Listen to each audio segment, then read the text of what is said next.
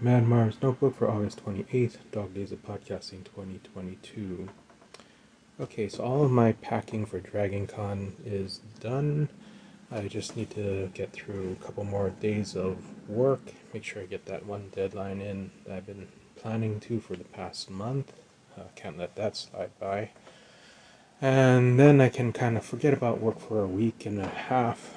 At least I hope. It didn't work out that way last year. I think I remember, Saturday at Dragoncon I had to do a rush fix for something that came up at work on Friday. Anyway, let's hope that doesn't happen this year. Let's see. My bag, it's kind of a new thing because I bought a replacement bag for... I broke my bag last year. I have a half solid, half soft kind of a suitcase, kind of a clamshell thing. I'm pretty sure everybody else has this type of, or else I've seen this type of a bag before. But anyway, the hard shell part of it broke. A light stand I packed into it, I kind of punched through the plastic on the trip back last year. And I didn't even notice it until I got off the plane in Hawaii and noticed that it was kind of hard to roll the bag. Yeah, the tip of my light stand was sticking out of the bottom. Oh yeah, the break just happened to occur right where the wheels are on the suitcase. So yeah, that was definitely irrecoverable, and pretty much, oh well, that previous bag had lasted longer than most of my other bags.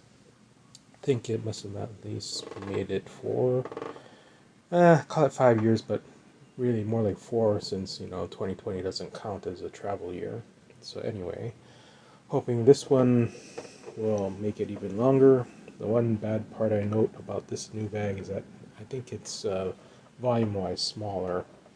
The weight is not, the 50-pound weight limit on the baggage was not the controlling factor this time. I couldn't really squeeze in everything I really wanted to. And I had to more or less get creative trying to stuff every outside pocket of the bag as I could. Anyway, I usually pack a bunch of snacks for Dragoncon, and this year, after Dragoncon, I'm going to visit an old friend from high school. I really haven't seen him since he moved away from Hawaii, senior year of high school, and he's married and living in Florida now. So I'm going to make spend a day or two out there after Dragoncon. Hopefully you don't come down with anything at Dragoncon.